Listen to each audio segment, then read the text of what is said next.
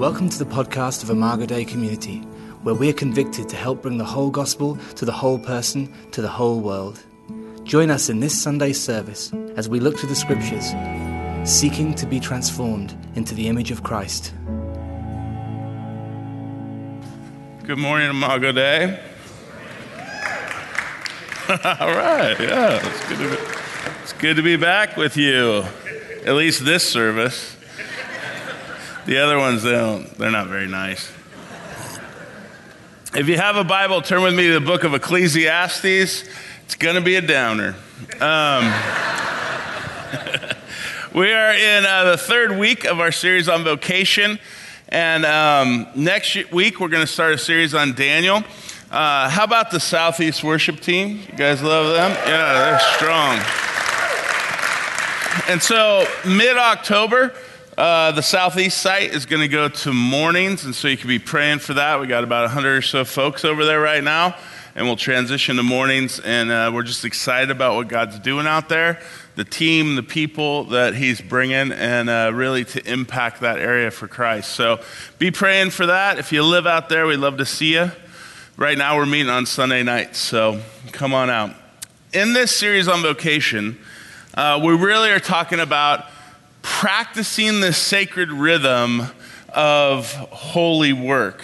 And now most of us don't see our work that way. Work is seemingly frustrating at times. It feels like drudgery at times. And one of the things that we're convicted of as a body is that your spiritual life isn't supposed to happen only when you're at church or only when you're reading the Bible, but that the whole thing is a life God gave you. The whole thing is spiritual.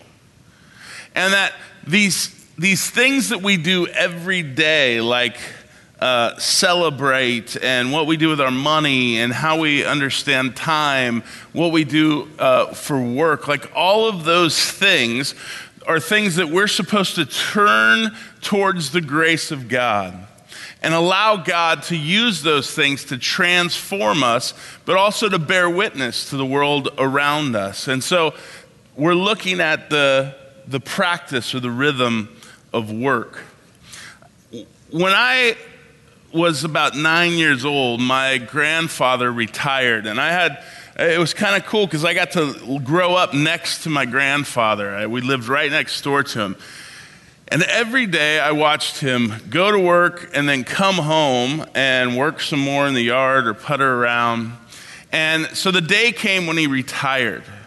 And I was probably 9 or 10. And I remember thinking, well, that's awesome. He's going to quit working. And he had a big party and everyone celebrated. I remember the next day, at least this is what my mind remembers. Who knows when all this happened, just for sake of honesty. But I remember the next day, about 7:30, him banging on the door saying, I need Rick. And so I went out there and we chopped wood. And I remember thinking to myself, like, why are you working? You just retired yesterday, and the first thing you're going to do the morning after is we're going to chop wood? So in my mind, I'm thinking like, this whole thing is ridiculous.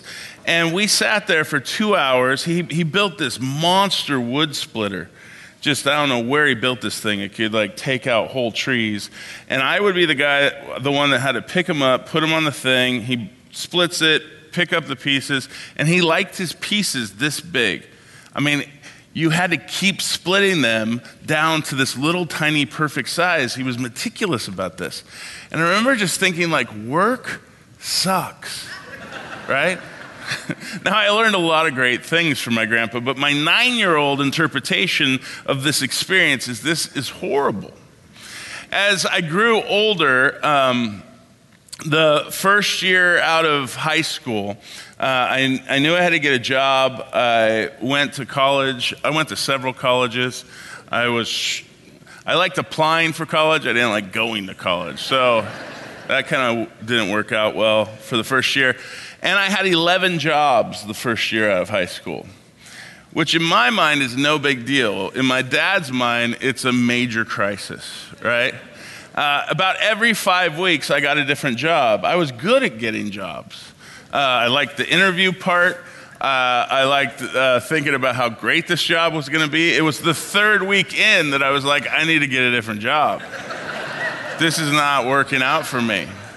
Either I need to run this company or something. I mean, but 3 weeks back, it was like, I love grocery stores. I would love to bag groceries for my life. And then 2 weeks later, I'm like, this is not going to cut it. And I remember doing my taxes with my dad, and my stack of W-2s was like this thick. And he's just thinking, he's going to live with me forever. But what was happening in me through that sort of transition from high school into adulthood was I was realizing that work is meaningless. That's what it felt like to me. Like the only reason we do this is for money. And if you have to just make money because it seems like that's what the whole world, we all have to eke out a living, then you should have the best job that you can get. And I couldn't find one that I liked, so I just kept going. Well, that only works so many times when you're 19 and your employment history is 4 pages long. They look at you like, you're not a stable person, right? And so the question that I have today as we look at the book of Ecclesiastes is, what is the point of work? Is there really any meaning to this thing? Because it's okay to say, hey, God did it and God this, but let's be honest, the alarm's gonna go off tomorrow morning with that horrible noise, that you know that noise it makes? And you're gonna be like, Monday. Now, some of you are morning people. You're like, hip. Most of you are like, I hate my life, right?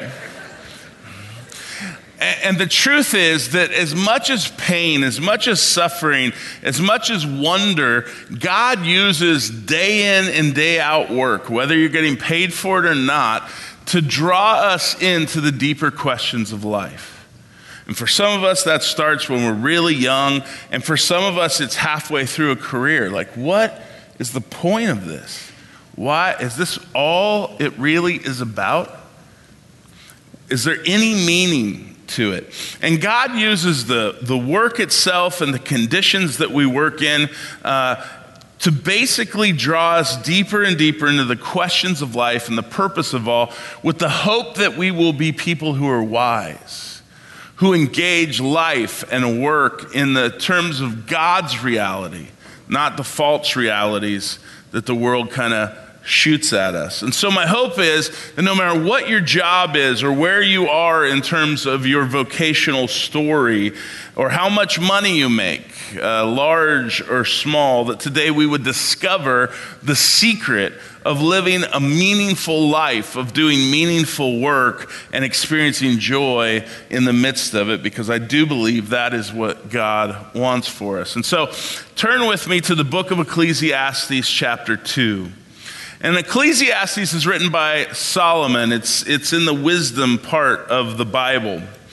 And he's using 12 chapters to basically describe the human condition, the reality of life, and how we make our way in this life. And so words that you find in this book, and by the way, I hope you read it this week because the whole of the book speaks a lot to the issue of work and vocation. But he uses the word toil and work kind of synonymously. And what they basically mean that there is a human responsibility where you and I have to work to survive in this life. Toil's not a word that we throw around a lot. You don't say to your spouse, I'm going off to toil now, I'll see you this evening. And if you start, it'll be even more depressing than when you leave. Just toiling away. I'm toiling right now, by the way. This is my toil, and you're experiencing it. The other word that he uses is vanity, and it comes up 38 times, and it's basically a Hebrew word that has multiple kind of variations of meaning, but it means emptiness. It means vapor. It is the empty outcome we find at the bottom of our toil. It is the place where the frustration of our life comes from. It's whatever we try to gain, but it disappears quickly, like your paycheck. It leaves nothing behind, and it doesn't really satisfy. And when those types of things show up, the writer of Ecclesiastes uses the word vanity or meaninglessness or vapor. And essentially, he uses the theme that our responsibility in life is to toil and to work in a world that is full of evil. And when he talks about evil, he doesn't talk about it necessarily as moral corruption, but he talks about it as the hardness of living in a world that is broken, where sin and death and tragedy occur. And that from our work we gain a portion or a share, which essentially is whatever material blessing we receive in our lifetime. And so he's writing from a perspective to say, I'm trying to understand what the heck all of this means. And Solomon is one of the wisest men that ever lived and richest person that ever lived. And so here is his sort of biography of how he engages the question, what is the point of work? What is the point of it all? And it starts in chapter 2. Read along with me. I said to myself, come now, I will test you with pleasure to find out what is good. But that also proved to be meaningless. Laughter, I said, is madness, and what does pleasure accomplish? And I tried cheering myself with wine and embracing folly, and my mind still guiding me with wisdom. I wanted to see what was good for people to do under the heavens during the few days of their lives.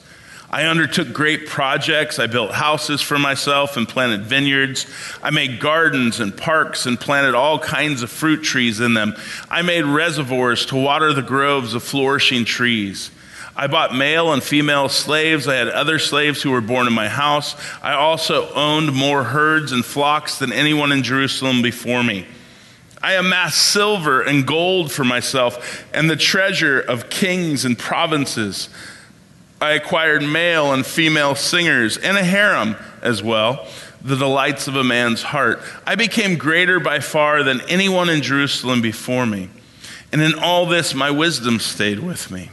I denied myself nothing my eyes desired. I refused my heart no pleasure. My heart took delight in all my labor, and this was the reward of my toil.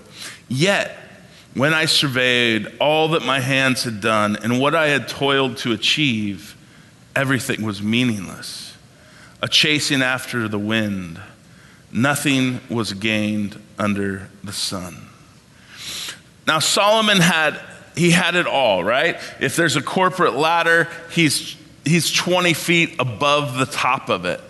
He could buy anything. He had the power to make anything happen. He could accomplish anything.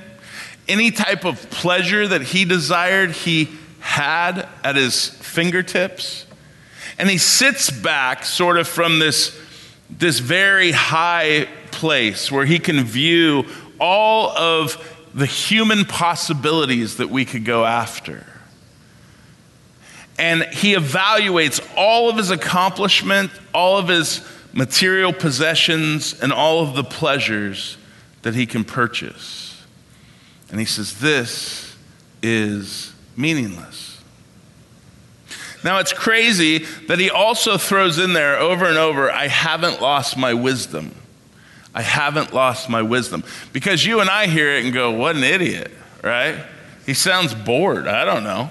Like he strikes it rich, does whatever he wants. He has the American dream. He's the guy that is on the cover of Time and People. He's the celebrity. He's the Fortune 500 CEO. He's the guy that invented that web thing, that app, whatever it is. He's that guy. He's the guy you and I want to be. And at the end of it all, he goes, this is meaninglessness. Now, it's kind of hard for us to get that perspective because every day, in and out, you and I are inundated with advertisement in a culture of consumerism and entertainment and popularity and fame and fortune that really continues to preach their gospel to us. And that is the good news that one day you can have it all, and when you have it all, you'll be happy, you'll have security, you'll have peace, you'll be content.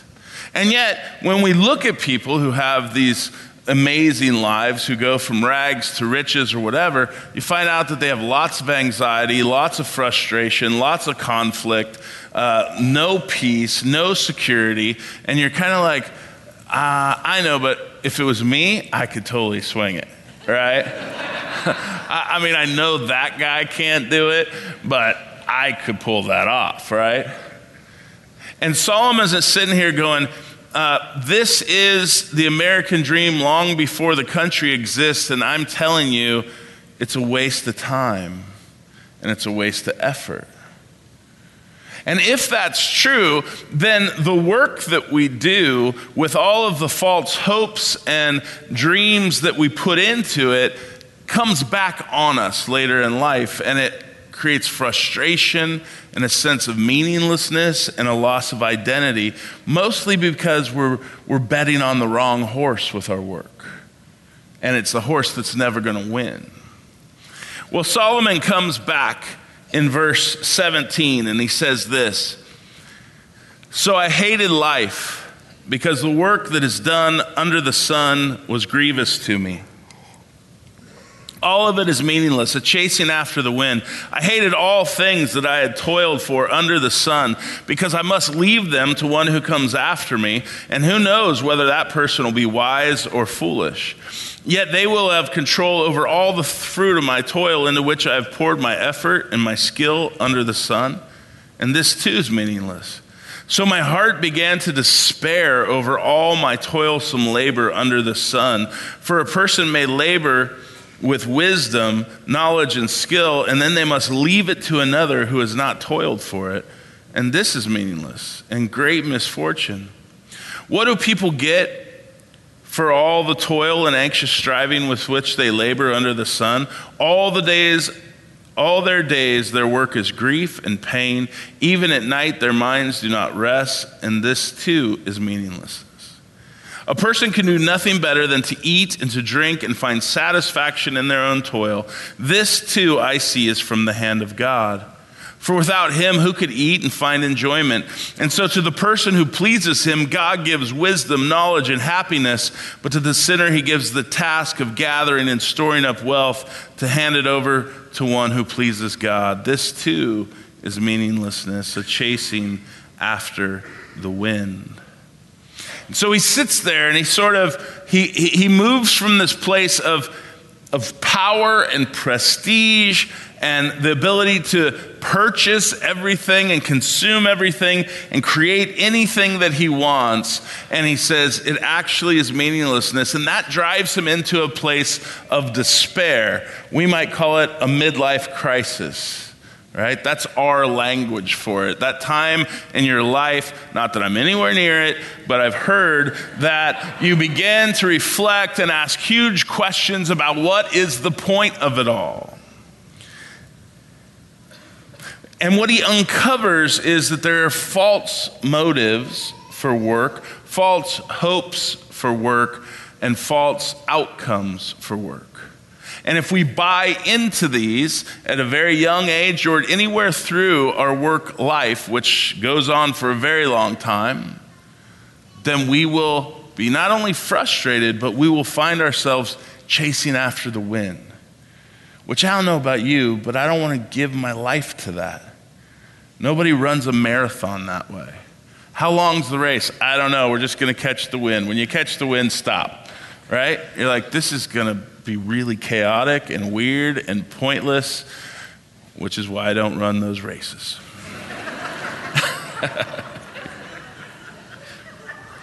So in other words, he says to be rich is to be important.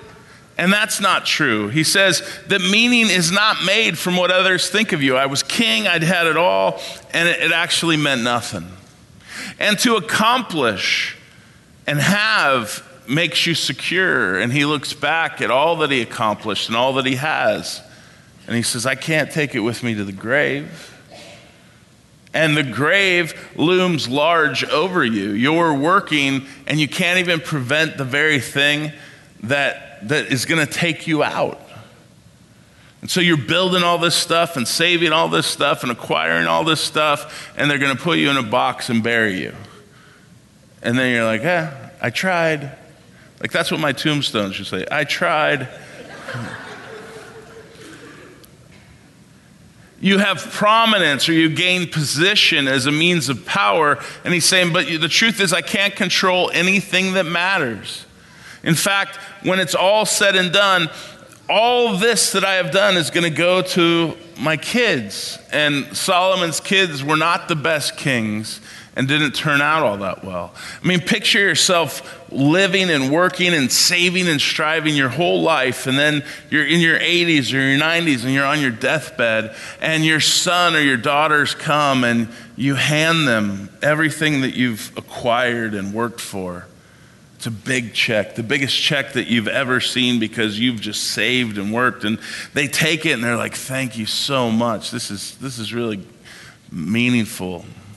You see them 2 weeks later, and what are you going to do with the money? You know, we betted on this horse, and it didn't do well. And so we lost it, but thanks, right? You go, I want to kill you. If I could get up, I would do that. There is a meaninglessness to it. He's saying that there's a good chance that everything, like in the best case scenario, you give it to your kids and they enjoy it and they thrive from it. But at the end of the day, you can't control what they do with it. You can't control where it goes. You can't control the outcome. We think if we have lots of stuff, like if we just had a big enough house or the right kind of car or whatever, then we'd have peace. Enough money in the bank or whatever it is, we'd have peace. And the truth is, he says in chapter 5, the sleep of the laborer is sweet, whether they eat little or much, but as for the rich, their abundance permits them no sleep. He talks earlier in chapter 2 about the anxiety created by wealth, that you find yourself sleepless, that all these things that you thought would bring security or peace or hope actually turn in on themselves. And so he evaluates it. And he says, I went in to work with this hope, and I didn't find it. I didn't find pleasure. I didn't find security. I didn't find peace.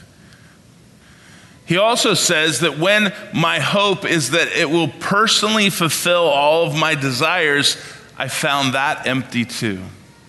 That he had the best wine, the best alcohol. He could have all that he wanted. He could go into folly, meaning party hard, right? His parties were Kanye kind of sweet parties, right? Not like your parties and my parties. They were bumping. And he said, just keep going. He said, essentially, I looked at all of it and it was meaningless. He made a harem. He's like, you know what? You can picture, I got a girlfriend. Well, now I have 2 girlfriends. Now, let's just call this a harem. And he had everything that he wanted, consumption and power. One of the few people that could honestly say that he didn't withhold anything his heart desired. I mean, the truth is, he could take his desires and push them as hard as he could to their most logical end. And he got to the end of sex and partying and power, and he said, there's nothing there. Most of us dabble in sin enough just to keep the taste buds alive, which is really a mistake.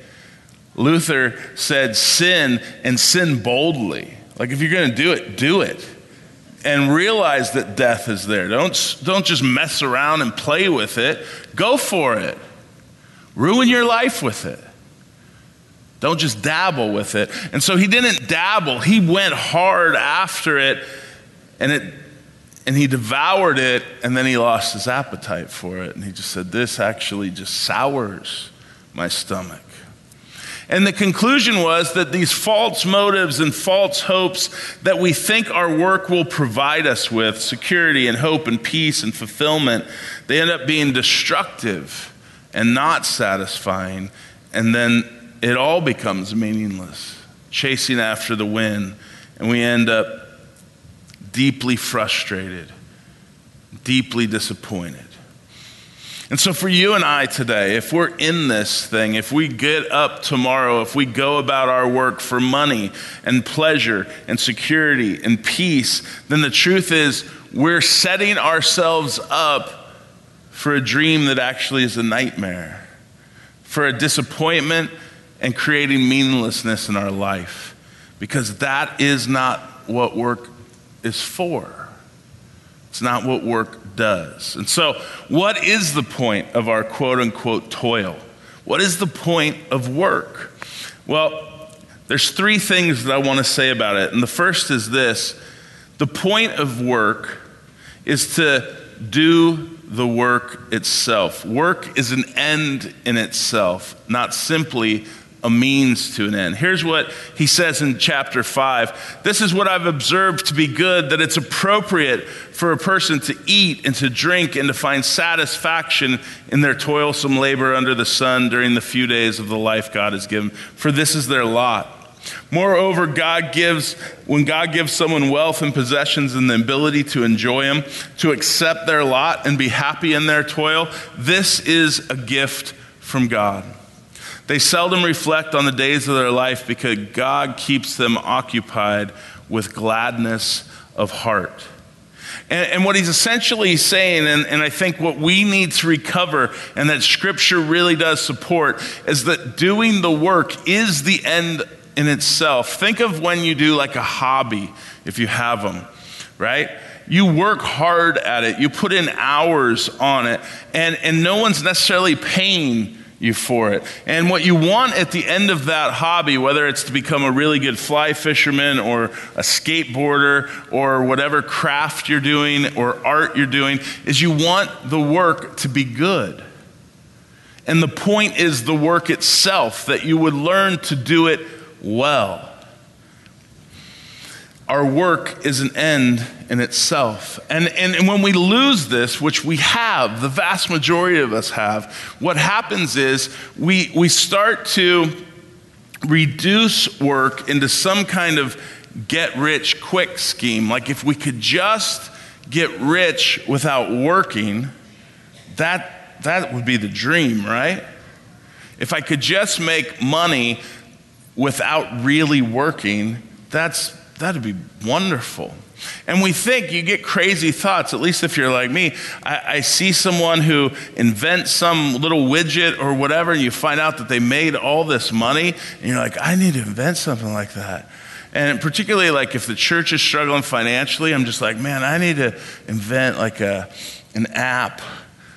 I don't know anything about apps, but I should make one up. I don't want to make a good app. I want to get rich by happening upon an app, right? What I want to do is be a good pastor. I want to lead a good church. That's the work that I want to do. But in my fantasy world, I just want to get rich easy. And what that does when we have that mentality is it reduces work to something that's much less than work and much more like gambling.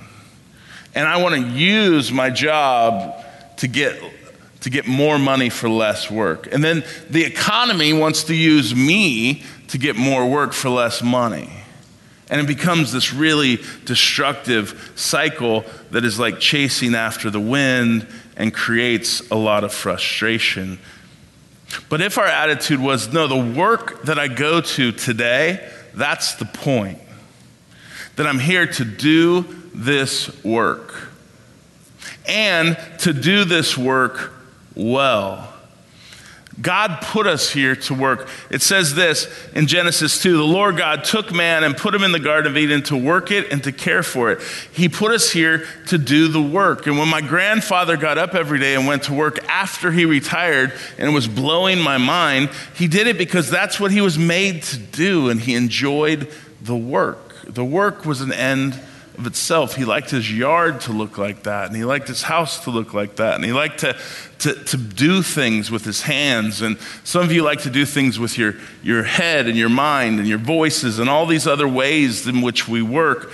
But when work becomes an end in itself, it is a beautiful, beautiful thing.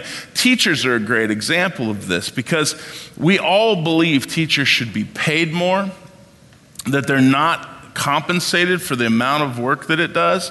If I put 30 fifth graders in your house for, 7 hours a day, you might want compensation for that. I don't know.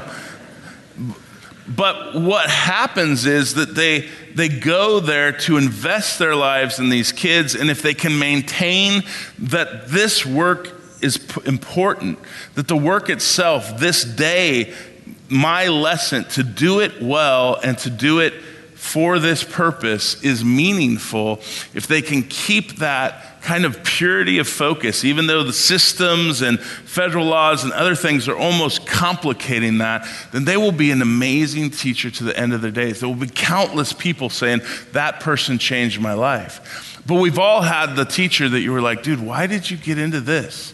Like that math teacher, I had Mr. Huff, and he was a sweet dude, but he hated his job. And I get it. He had to teach me math, which wasn't good. I remember him like slamming his hand down really hard because I made him mad. And then the light went out on the overhead. And then everybody started laughing. And then he threw the chair. And then, that's not going to help me. And then he came up and he punched me as hard as he could in the arm. This is the 80s. I don't know. It got away. I was a pretty big kid, so I started laughing, and that made him more angry. And then every day in the hall, he would see me, and I'd be with my friends, and he'd come up and he'd just be, wham, hit me as hard as he could. He was pretty hard. And then my friends would all say, kick his butt, Mr. Huff, kick his butt. Anyways, that's a tangent. That's kind of my math career. But you can see like somewhere along the lines, he really quit enjoying this. And I was part of the problem for that guy. But where Christian teachers can be prophetic in doing their work is because the work itself matters.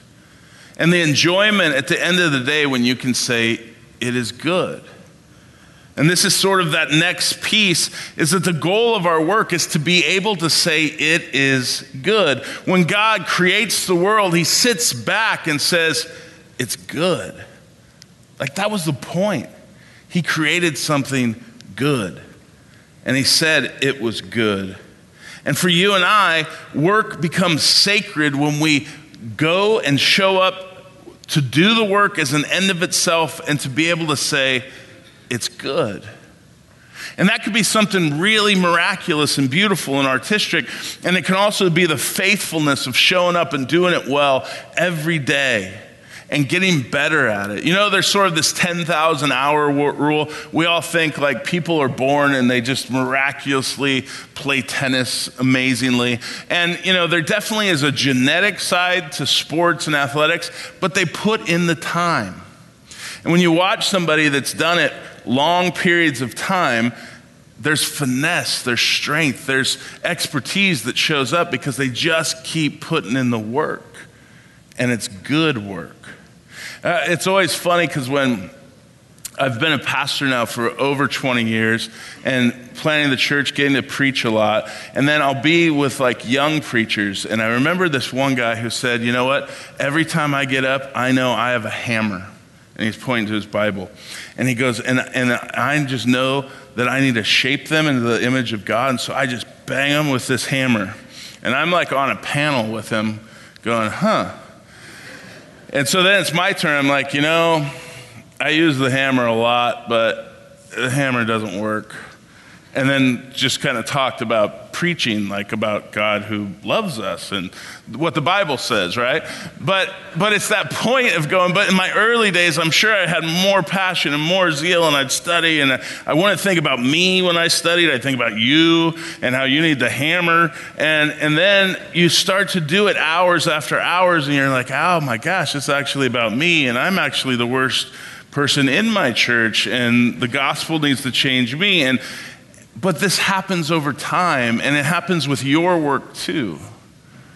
that if we continue to put our shoulder into it, you become good at it.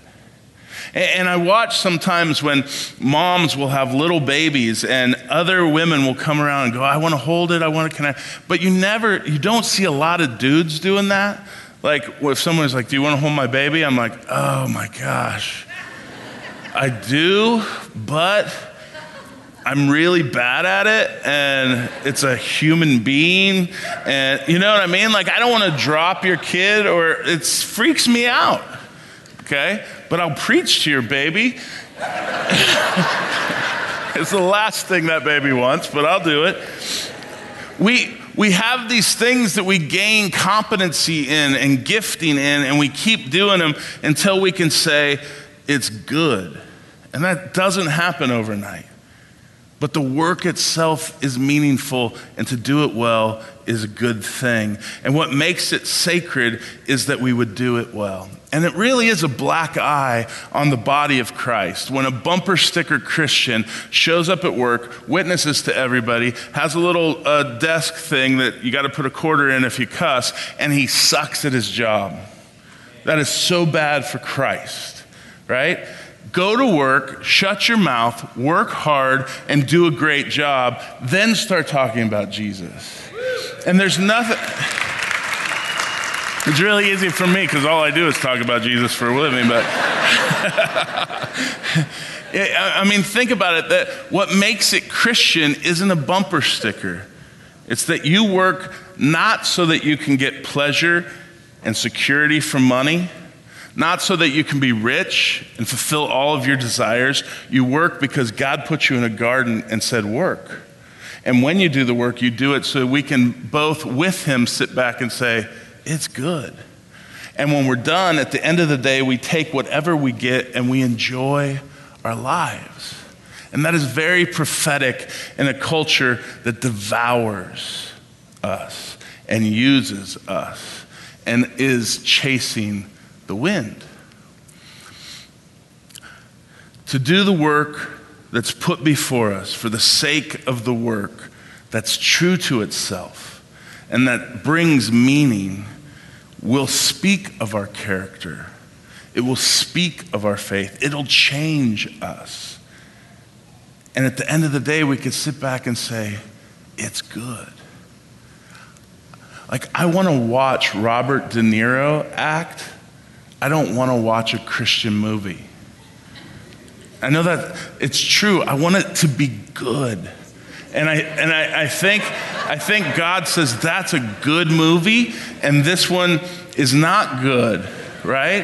And I think we do a lot of things as Christians that God's sitting back and go, it was not very good. It was not very good. It's not mine. I didn't do that. And the point is that we would be people who aren't trying to sell something different, but we would be really good at what we do. And we would do it for a very different reason than the world does it. And at the end of the day, we would enjoy whatever we have. And that really is the whole point. The secret to life is that we would be able to say that we would enjoy what God gives us from our work, our wealth, our possessions. Whether you're drinking $2 Chuck or a really nice cab, like enjoy it. Sit at that table, look at those relationships, and celebrate that life is gift, and all of it is miracle, and it is good. Let's pray.